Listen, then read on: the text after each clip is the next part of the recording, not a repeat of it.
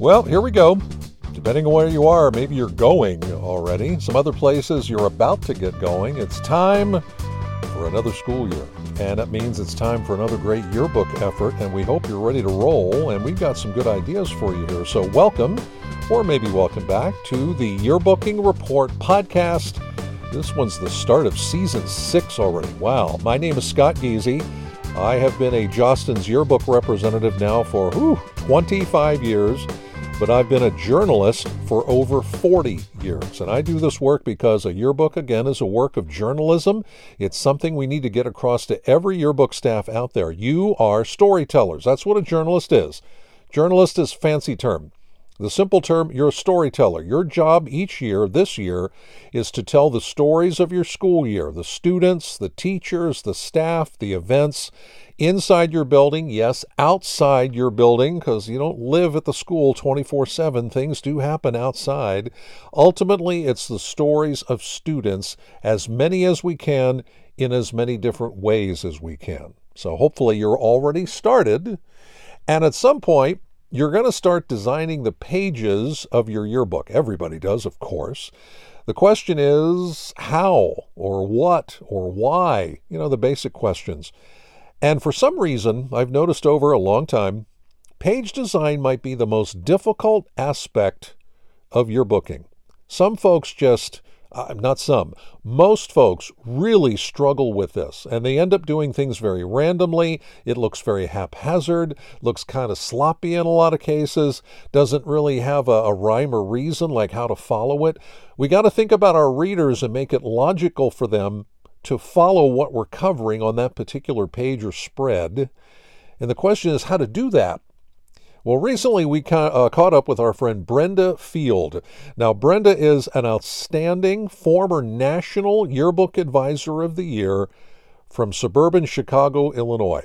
Brenda really knows her stuff, and she's a lady, she really enjoys design. Again, most people don't. It's like a chore. Gotta do what?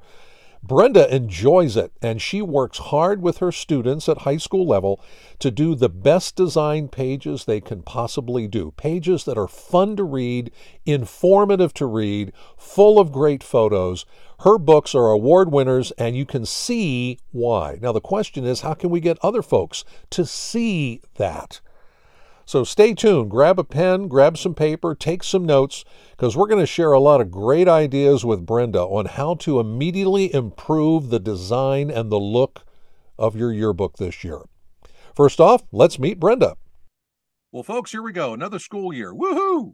We're all excited for a day or two, all right? And then hopefully we keep it going. But it's time for another yearbook year. And our main topic today is normally one that I would wait a little bit because there are other important things to do at the very beginning of a school year.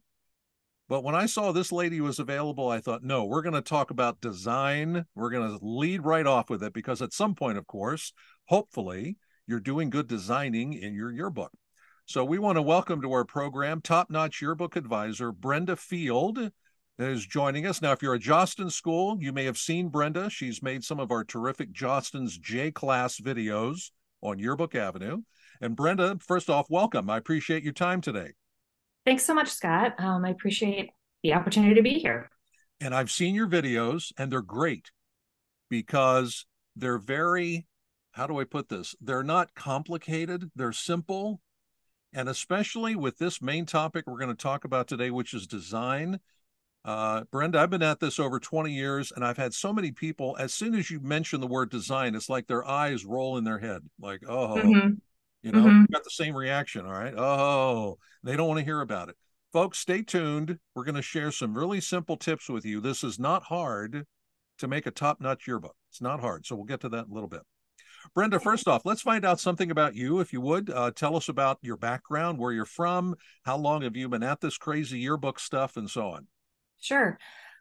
So I have been a yearbook advisor going on 28 years now. I have spent most of my time, over 20 years, at Glenbrook South High School in Glenview, Illinois, which is just outside of Chicago.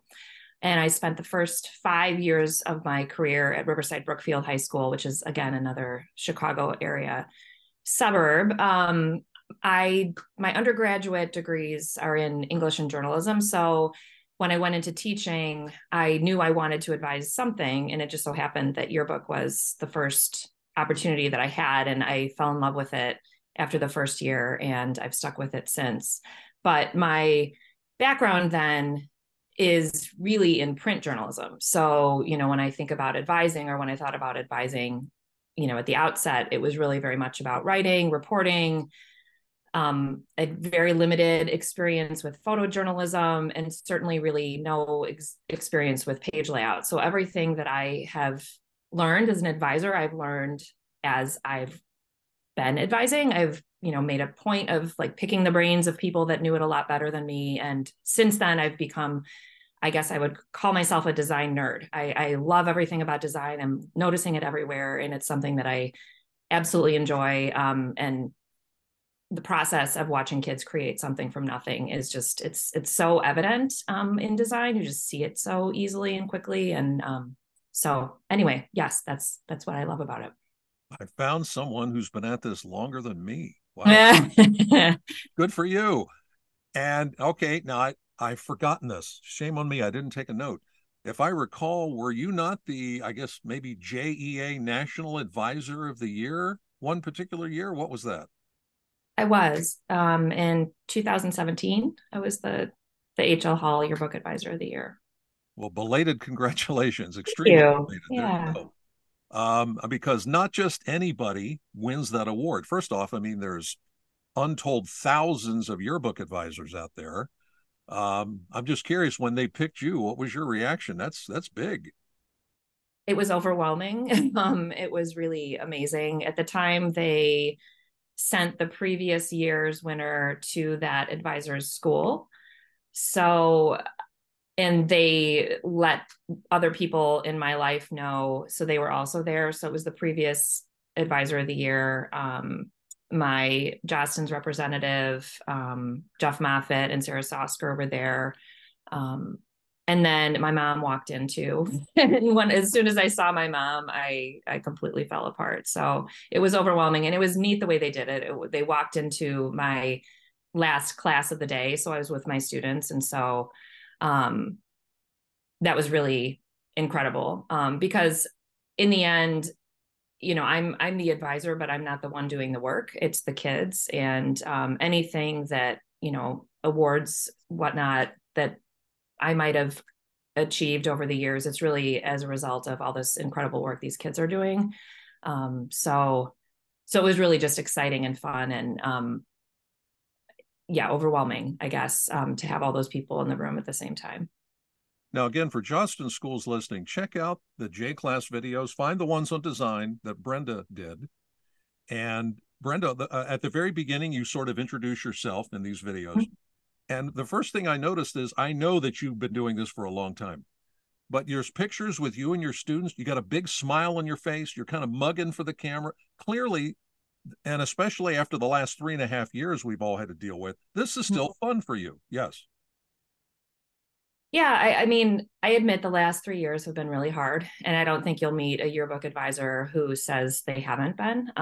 It's been a lot for sure. Trying to figure out how to make this happen virtually, particularly at the end of 2020, but even more so the 2020-21 school year, when things were very much in flux, and depending on where you were in the country, some kids were in person, some kids weren't in person. There were activities getting canceled all the time. And if you've been advising for a while, the most important thing you have to do is really plan out the year. And in many cases, you plan out the latter at summer camp or within the first weeks of school. And to have all those things changing, at the drop of a hat, and then you just had to kind of pivot and find another way to do it.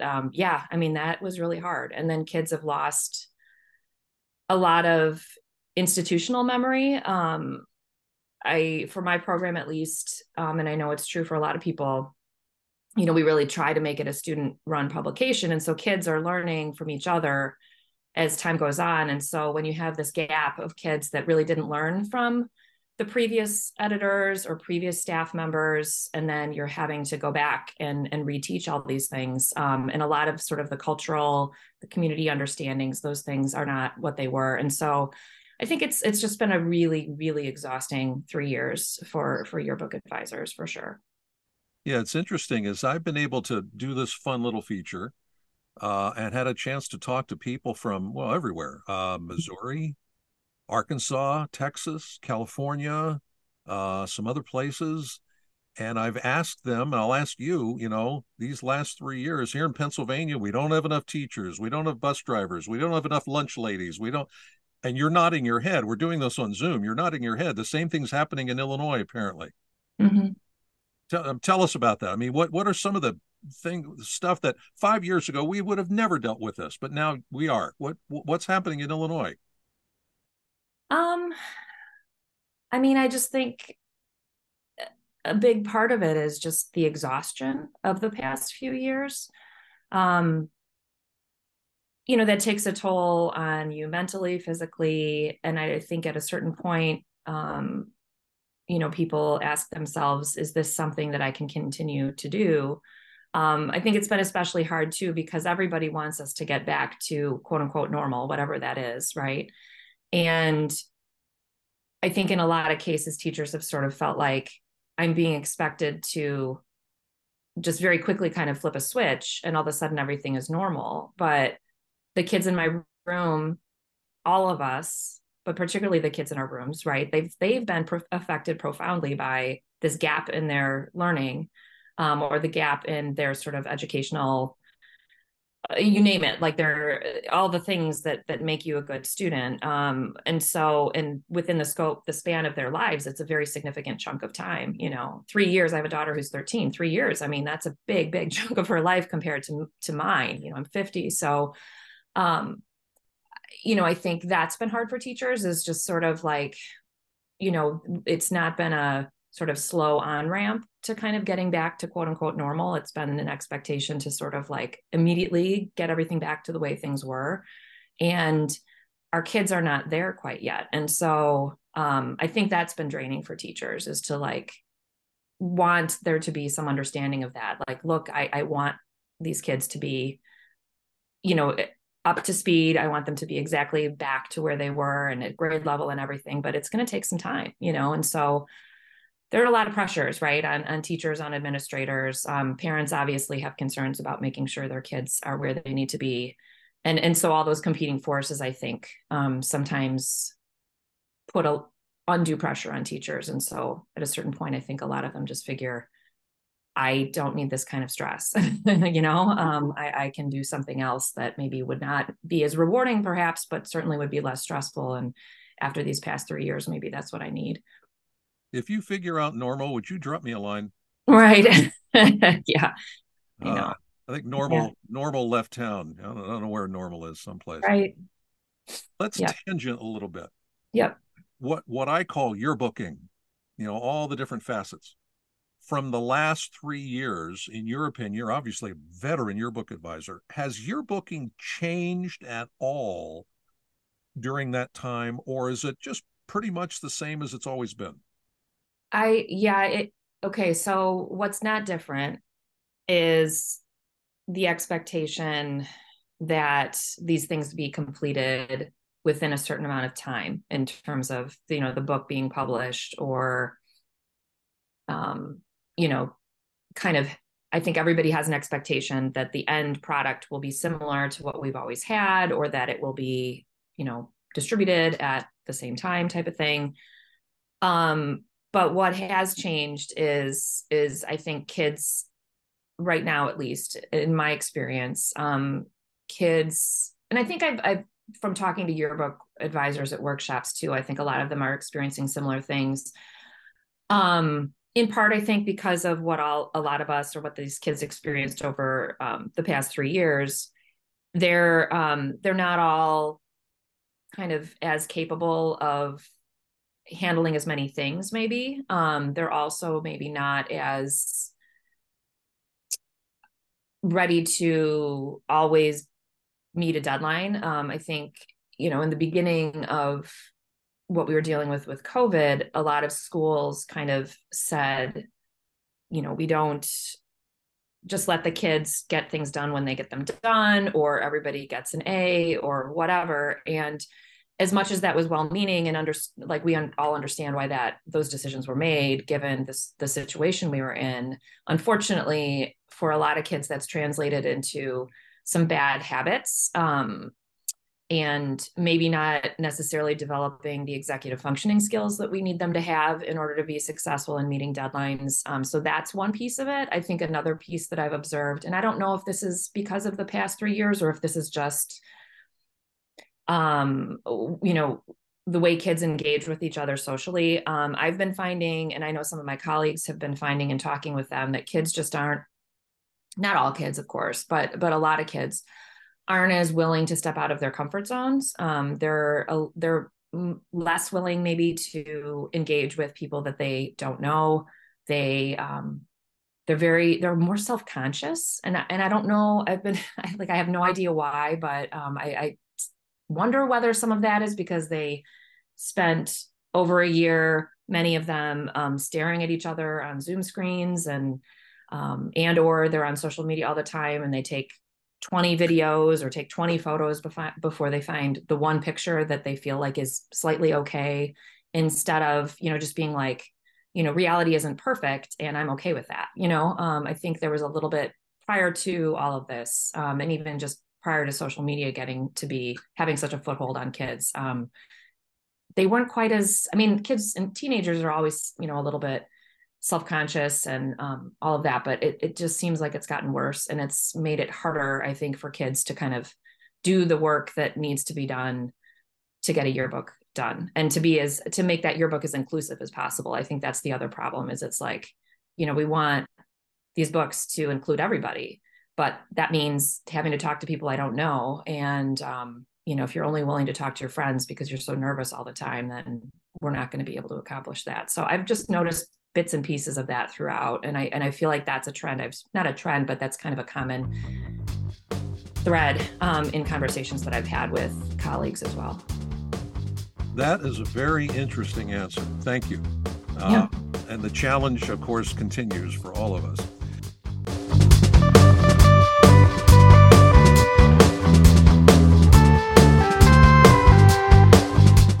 We'll get back to more with outstanding advisor Brenda Field from Illinois coming up in a moment. We'll get into the nuts and bolts, if you will, of good page design. Brenda's going to tell you how you can make great page layouts. Anybody can do this if you take the time to put it together, follow the basics. So get ready, take notes. That's coming up here in just a bit. Now, Brenda kind of touches on this. There's a question I've been asking yearbook staffs for over 20 years, and that is, what are the keys to a good yearbook?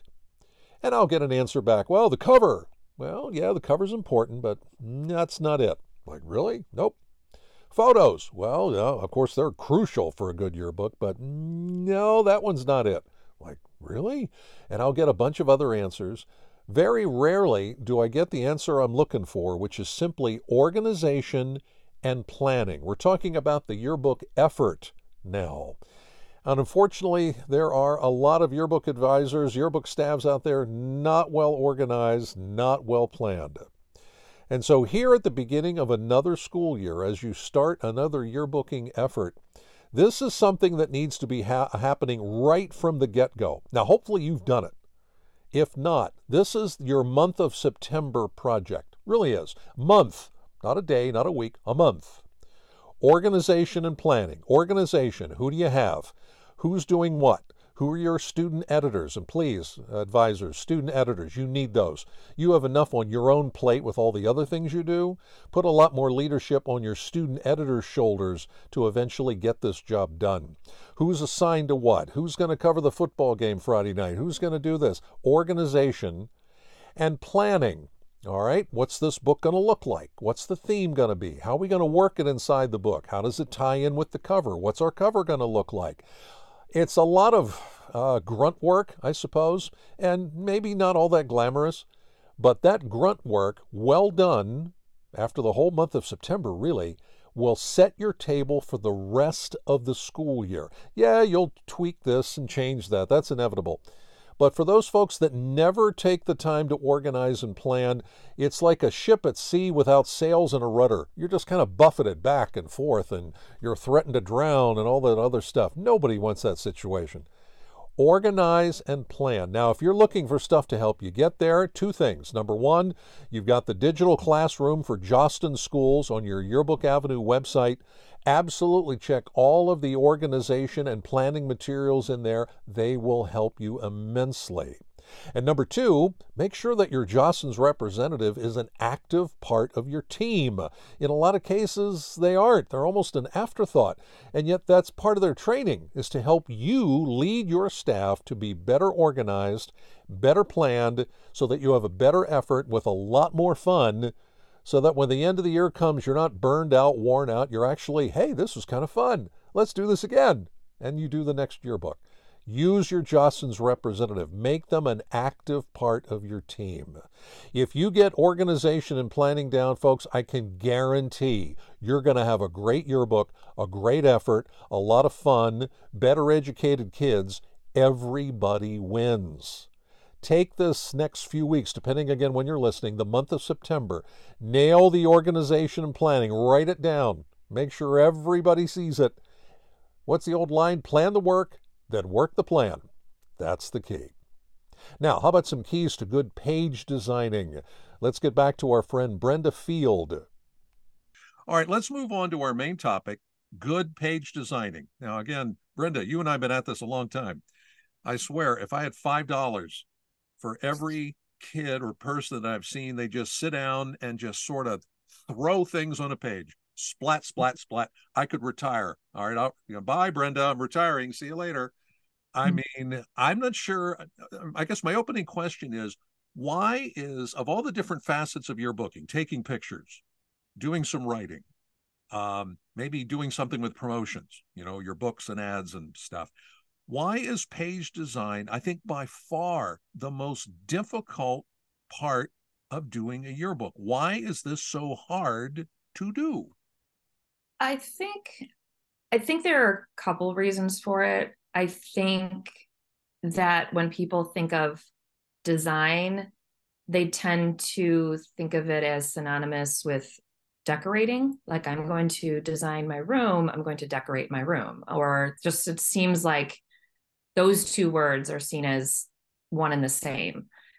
And then I think the secondary reason is that they don't consider that design, well, A, is not decorating, and B, should be always accomplished in the service of the reader. That, you need to think through, what does my reader need in order to understand this information, and design accordingly, instead of like, I'm just going to take all these things and make them, quote, look pretty. I think that's kind of where we get stuck, is not remembering the reader. I think those would be the two biggest things. And then the third thing would be, I think they don't understand those first two. And so then because of that, they don't look necessarily to professionals to kind of take inspiration and sort of try to understand how somebody who really understands how to go about designing does it. Instead, they just kind of go back to looking at things that don't necessarily represent good design and replicate that. No, it's interesting. I hate decorating. I despise decorating. I'm terrible at decorating. At my house, my wife is the decorator. Our house at Christmas is beautiful. I do nothing, okay, except get the boxes out of the attic. That's my job. Bring the boxes down. Design and decorating, that's an interesting kind of a juxtaposition there. That's cool. You mentioned something a few minutes ago, that another thing that I hit sometimes with too many people is, if they want to do design, like they want to do it on their own, they're like, well, I don't know. Not only I don't know how to do it, but I don't have any guidance. And you kind of mentioned something a few minutes ago. Literally, there are design ideas, I think, all around us if we take the time to look at them. Now, did I hear that right? And what were you talking about there? Well, I mean, the most obvious places would be to look at professional publications, to look at magazines, digital magazines, mostly now, you can easily go online through your school's public library, through your school's library or your local public library, and get access to digital versions of magazines that are recent. So, I love to look at, there's certainly Men's Health always does a really great job, which is not something I would necessarily read on my own, but I mean, I definitely look at it for design. Fast Company. I mean, there's great design everywhere. So I think looking at those professional publications is a good idea. But I also, I take a lot of pictures. Sometimes even if I'm in a store and I see a display, I'll take some pictures of different things, billboards, you name it. Like there's great design all around us. And once you start to sort of look at the world that way, you see it everywhere. And so then you just kind of collect ideas and try to study why it works. Yeah, and actually you mentioned one. I was gonna say, Brenda, am I crazy? I've actually mentioned billboards. Mm-hmm. Some folks, highway, you're driving down the highway and there's billboards there that it obviously not the whole billboard, but certain design elements that you might see on a billboard, like, hey, that looks like a headline, the title, Mm-hmm. or Mm-hmm. hey, look at this graphic thing. Yeah. That's a good idea. Yes, you will like that one. I do. Yeah, for sure. I mean, I've seen some really poorly designed billboards, but the vast majority of them, I mean, they've hired a graphic designer to design it. So why not take a look at what they're doing and try to understand why it works for you? And I think sometimes maybe it just seems, getting back to your original question about, why is design so hard? I think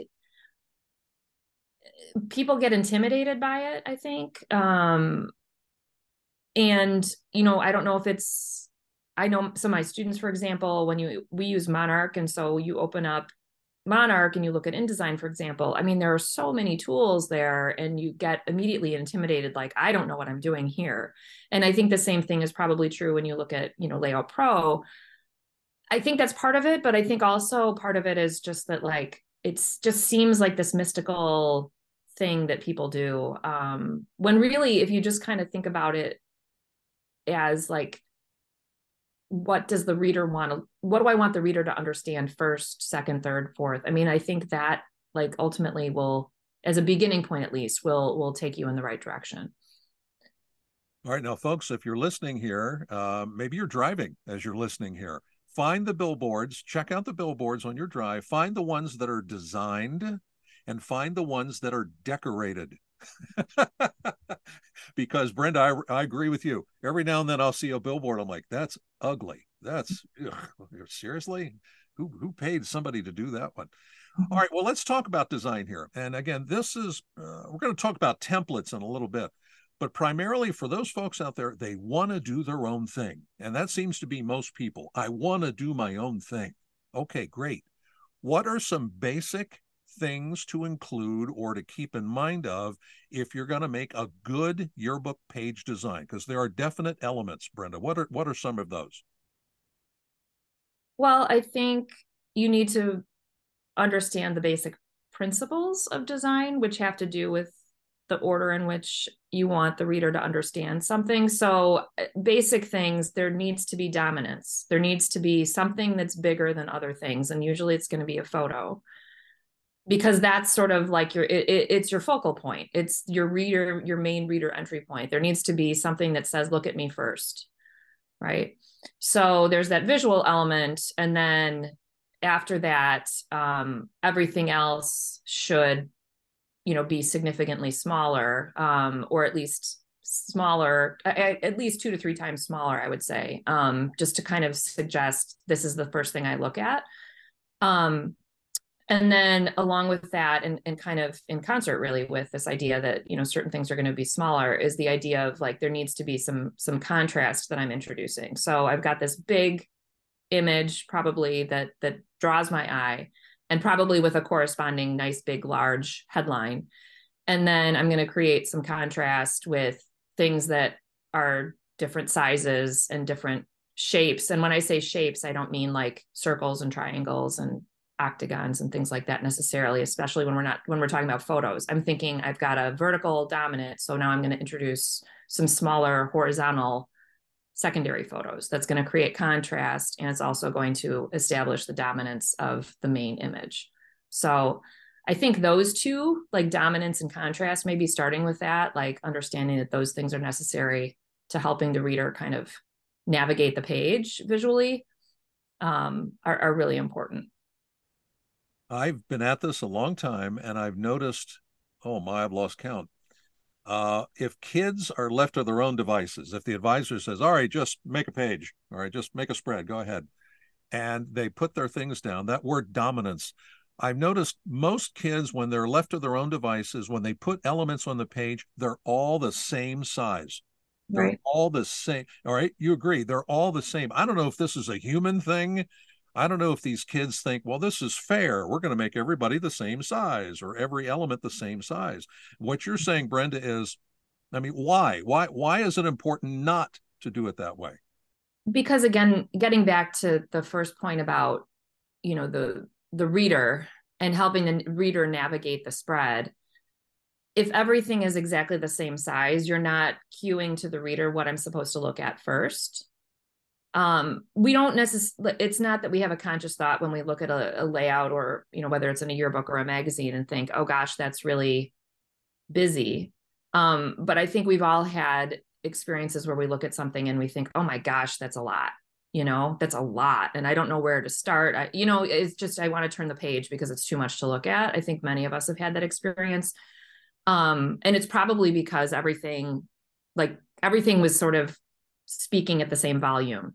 I guess maybe that's a way to put it, right? Like there needs to be some dominance. So there's something that's, the volume is a little bit louder. I'm going to look at that first, and then I'm going to engage with the rest of it. It's just a cue to the reader, to take these things in this order. And if it's done well, or if it's done, then it'll be an easier page to look at. And this again is where I think it's helpful for students to look at professional inspiration. You can even just pull a bunch of things and say, like, help me understand what the dominant element is on this. If you can help them just kind of understand it and unpack it, then they can sort of then translate it into their own designs. All right. Writing. Now, writing is something I've noticed over a lot of years that most yearbook staff just don't write. They just don't. And I don't know if it's laziness. I've had a bunch of kids over the years tell me, well, nobody reads that writing. And they tell that to my face. I'm like, no, they really do. So my question is the importance of writing, but also maybe if we're designing, where should writing go? I've always thought writing should only go maybe in certain places and so on. So what about writing? Well, first of all, I mean, I think the purpose of a yearbook isn't just for now. It's for 10 years from now, 25, 50 years from now. And pictures do tell an important part of the story, but they don't tell as much of the story writing can amplify or detail or otherwise help you understand the story further. So writing adds to that value over time. There's only so much a photo can do. And one of the biggest pieces in terms of writing, right, is absolutely, we should always have captions. We should always know who people are.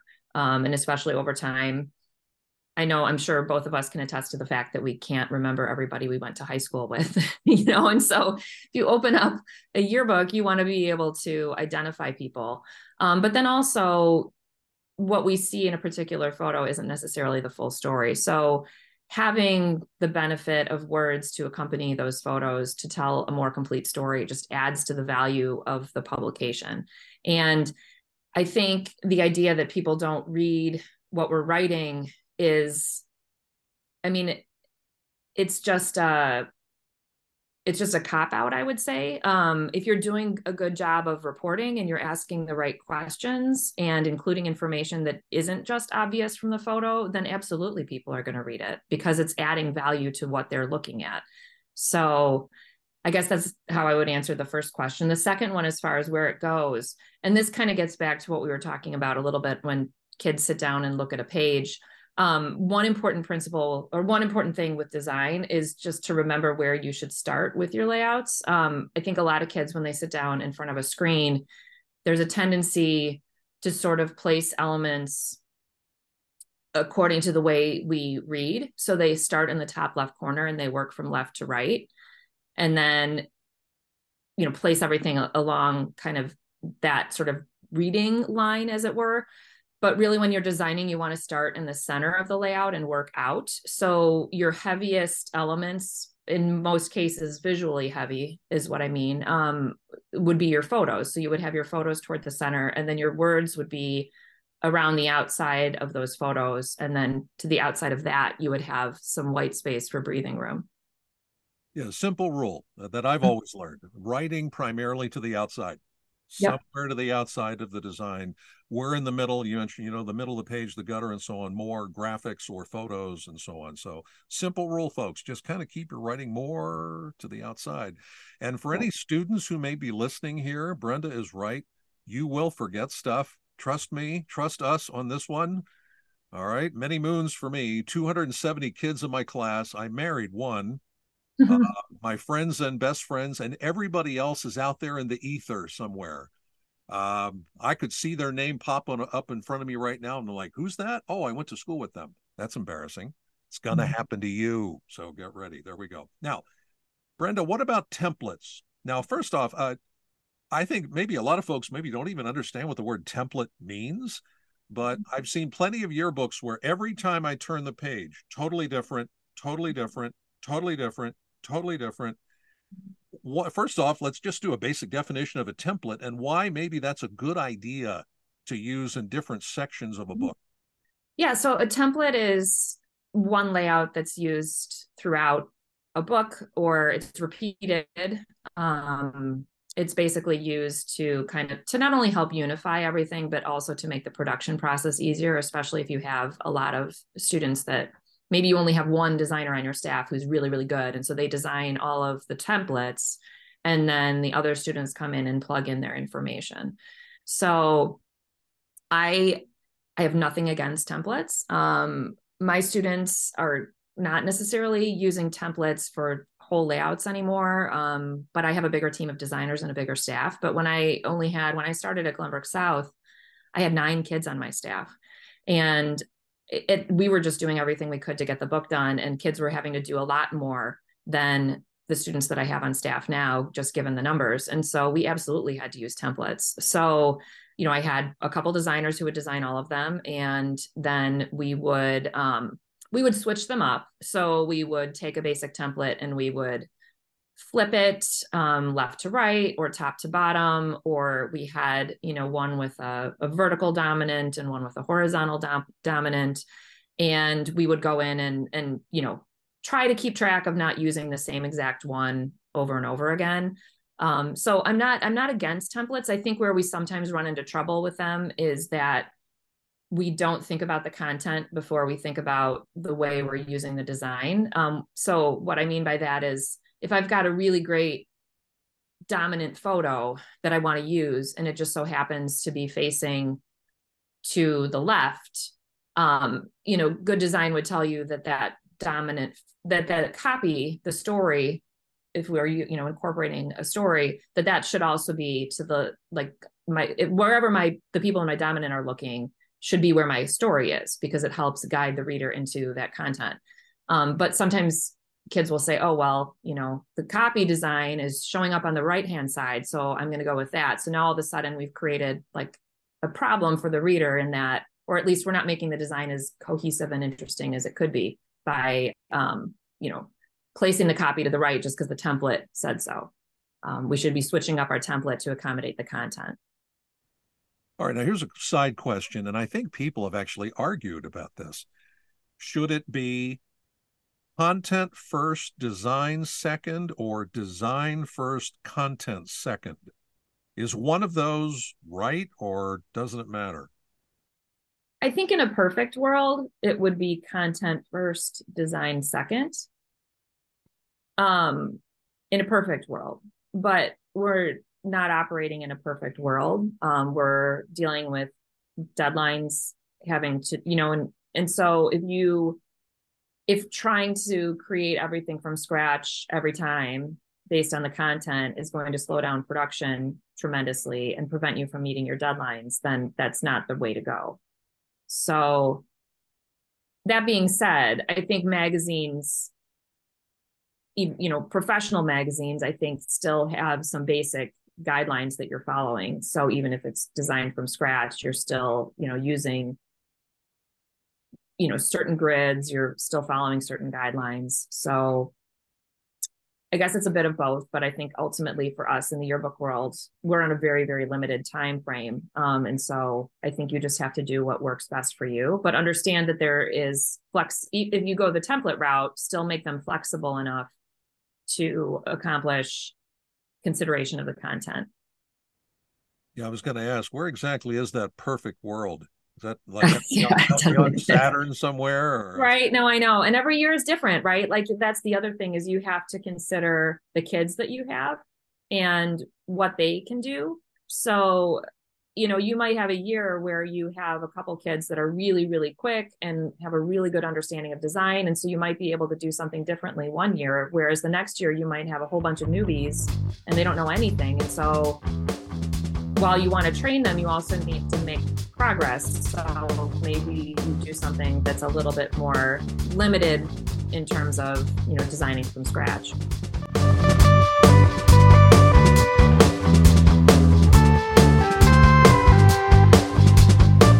We'll get back to our final segment with our friend Brenda Field, outstanding yearbook advisor from suburban Chicago, Illinois, coming up in just a bit.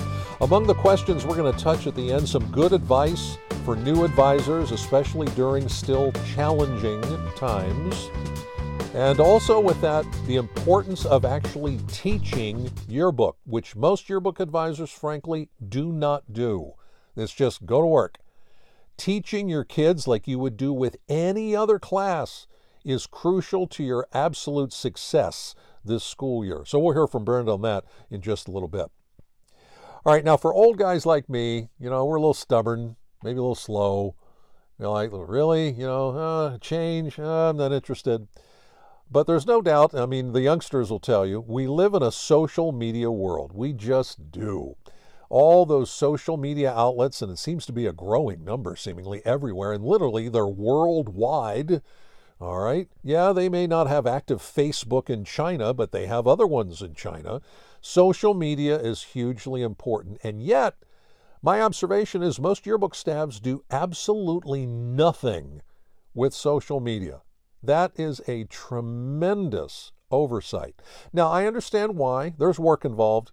And maybe you think, well, I'm not all that creative, and I don't have the time, and I don't, I'm not designy, I can't really come up with cool stuff. I understand all those things. And we have an answer. If you're a Jostens school, we've got a very simple answer, and it's our Jostens Social engine. Jostens Social we've actually had for a couple of years now. The one big difference, this year, it's free. Now, to be frank, the charge before wasn't very much, but it is now free and wide open to any yearbook staff out there from elementary up to college. The Jostens Social engine is something you have got to see. You can make an entire month's worth of posts or more for whatever outlets you choose. You can literally do it in one sitting. Boom. And one sitting might be not even an hour. And you could set up an entire month full of engaging posts, either on your own yearbook outlets, your own, Facebook page or Instagram page and so on, or maybe your school's official outlets. You can kind of do the hookup, and then you can do some posting there using ready-made materials that's right on the Jostens Social site, easy to choose, easy to use and manipulate, or, of course, come up with your own stuff. All right, we've got some very creative connections in there inside Jostens Social that you can easily make some really cool stuff that people are going to notice and pay attention to on your social media channels. It's simple to do. Now, advisors, here's a thought. Again, you're busy. Goodness, you're very busy. Get a kid to do this. Seriously, get a kid. Kids love this stuff. Get a student that you trust that's kind of a little social media savvy or just loves doing it. Maybe two, have a small team, and let them do it with your guidance. And all of a sudden now, it's not just, well, when's the yearbook coming out? We have to wait till when? Now it's, hey, I heard from the yearbook staff again. Hey, they took my picture. Hey, they were at the football game taking shots. Hey, they're covering this thing event. All that sort of stuff you can do through social media, make connections with your audience literally all year long, instead of making them kind of sit and wait until your book finally comes out. It's a social media world, folks. And through Jostens Social for Jostens Schools, you now have an unbelievable tool that you can do this so easily and look so good. People will say, wow, you must have worked really hard on that. And you'll kind of wink like, yeah, about a half an hour. All right, literally, it can do that. Talk to your Jostens representative about Jostens Social, how to get signed up, how to get started. Look for material on your Yearbook Avenue website to kind of guide you on the way. And then watch out.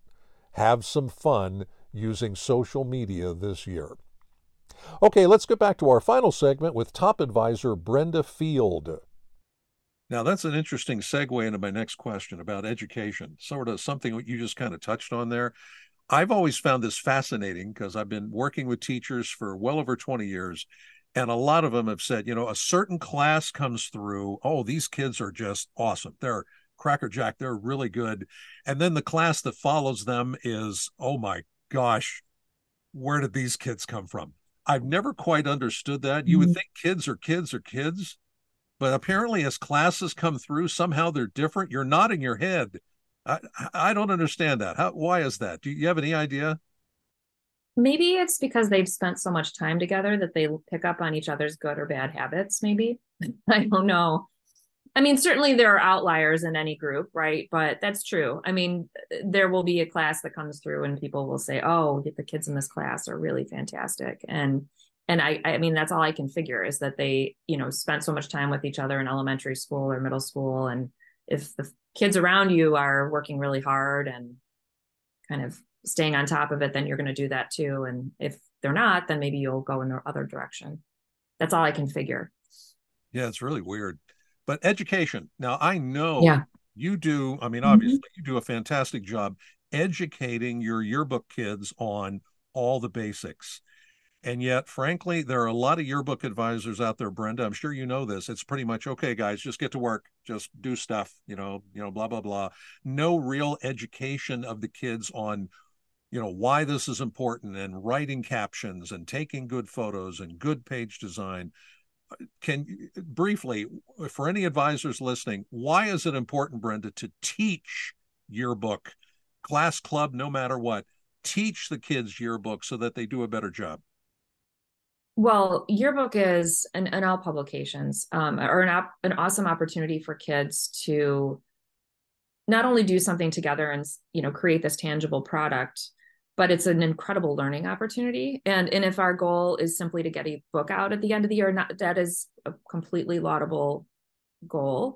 But it's also, if you're not kind of teaching some of those other things, it's a lost opportunity, I think, because in very few places in our schools are kids writing for a real audience. Are they dealing with, a real consumer, a buyer, in the case of yearbooks? It's just a very real world thing that they're doing. And so I think when you aren't necessarily giving them an opportunity to make that an academic opportunity as well, then I think something's lost. So, but I do think it can be overwhelming for new advisors. The first time you advise, you're very much in the space of, I just need to get this thing done. So I think in those cases, then just, set a goal. This year, we're going to work on adding captions, and I'm going to teach them how to write really good captions. And then then those kids know how to write really good captions, and you make sure that those kids then become mentors the following year. If they're, still in yearbook, they can continue to teach other people how to write good captions. And then you move on to the next thing. You kind of make another goal. Okay, now we know how to write captions. Now we're going to work on taking more candid photos instead of just posed ones. And so you kind of keep building those skills each year instead of trying to kind of feel like an obligation to get better at everything at once. And over time, it really will change what the program and what the publication looks like. All right, and that kind of moves into my last question for you today, which now maybe you do this because you're a veteran, obviously, in Illinois, and there are, I mean, so first off, there are so many new teachers out there, but I'm thinking especially about new yearbook advisors out there, first year, maybe second year. A question, whenever I have a chance to talk to a veteran advisor like you, if you could sit down with brand new advisors, first year, second year, and just give them some advice, either for yearbook or maybe just for right now, which we sort of touched on earlier, but what is some advice that you would give to brand new yearbook advisors to, I don't know, encourage them, keep them going, work at this? What would you tell them? I think one of the biggest things I would tell them is find your people, find some people, connect with some other yearbook advisors, whether it's, you've met some people at a Justin's workshop over the summer, or you make a point of going to your local press association workshop, or you hopefully, can get yourself to a JEA NSPA convention. You've got to find and connect with some people who are doing the same thing. The reason why I think that's vital is that we're usually the only advisor in our school. There might be a newspaper advisor that we can talk to, but advising a yearbook and advising a newspaper are similar in some respects, but very different in others. And so you need a colleague or two that you can bounce ideas off with, commiserate with, just kind of keep you full when you are feeling empty, or to kind of fill you up when you're feeling empty. That's critical. And then certainly it's also critical to kind of learn from people too. And that's something that happens at workshops and at conventions and conferences as well. So I would say that's the first thing. And if you can't get out of your building, there are ways to connect with people online too. So, if they do join JEA, the Journalism Education Association, they can connect with a mentor that way. They can join the JEA listserv, where there's conversation going on all the time about advising. There are also, opportunities via Justin's. You can connect. There are a couple different Facebook groups that people can join.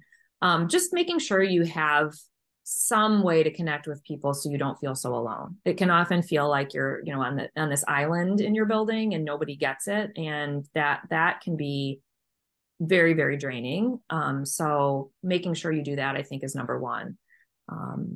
Number two, I guess, would just be not, holding yourself to an impossible standard, particularly your first few years in, just that idea that I mentioned before of like, just come up with a couple goals that you have for yourself in your publication the first few years, and then just keep adding to that, instead of thinking to myself, like, I've learned that I need to do X, Y, Z, like all these things. You can't possibly do it all your first year. You can't do it all your second year. You just kind of have to build on it. And honestly, I think that's part of what makes yearbook advising exciting too, is that it's different every year, and you can keep the landscape that what you're dealing with keeps changing. And so it keeps you inspired, I think, to make things, to improve. And I think in other avenues of teaching and other kind of subjects, sometimes you can end up feeling like you're doing the same thing over and over and over again. It's never like that in yearbooks. So remembering then that, there's always next year and we can do something better and add to it is, I think, something that keeps you motivated. Brenda, that's some great advice. Let me toss in one more, folks. Let your Jostens representative be an active part of your team. From doing this for so many years, there have been too many times, Brenda, where I'm visiting a school and I just feel like I'm taking up space in the room. And I want to do a lot more, to this and help with that and so on. For advisors listening, especially new advisors, let your representative be an active part of your team, because they should be. We've got the experience and so on. Let us be part of your team. Makes your job a whole lot easier. Brenda, I really enjoyed our conversation. This was just nuggets of wisdom up and down. And I appreciate your time, and I hope you have a good school year. All right. Thanks for joining us. Thank you, Scott.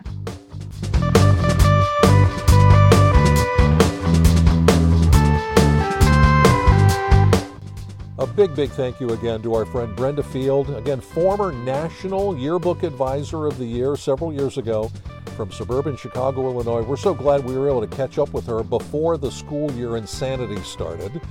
So we got her at the right moment, and boy, did she share some great advice.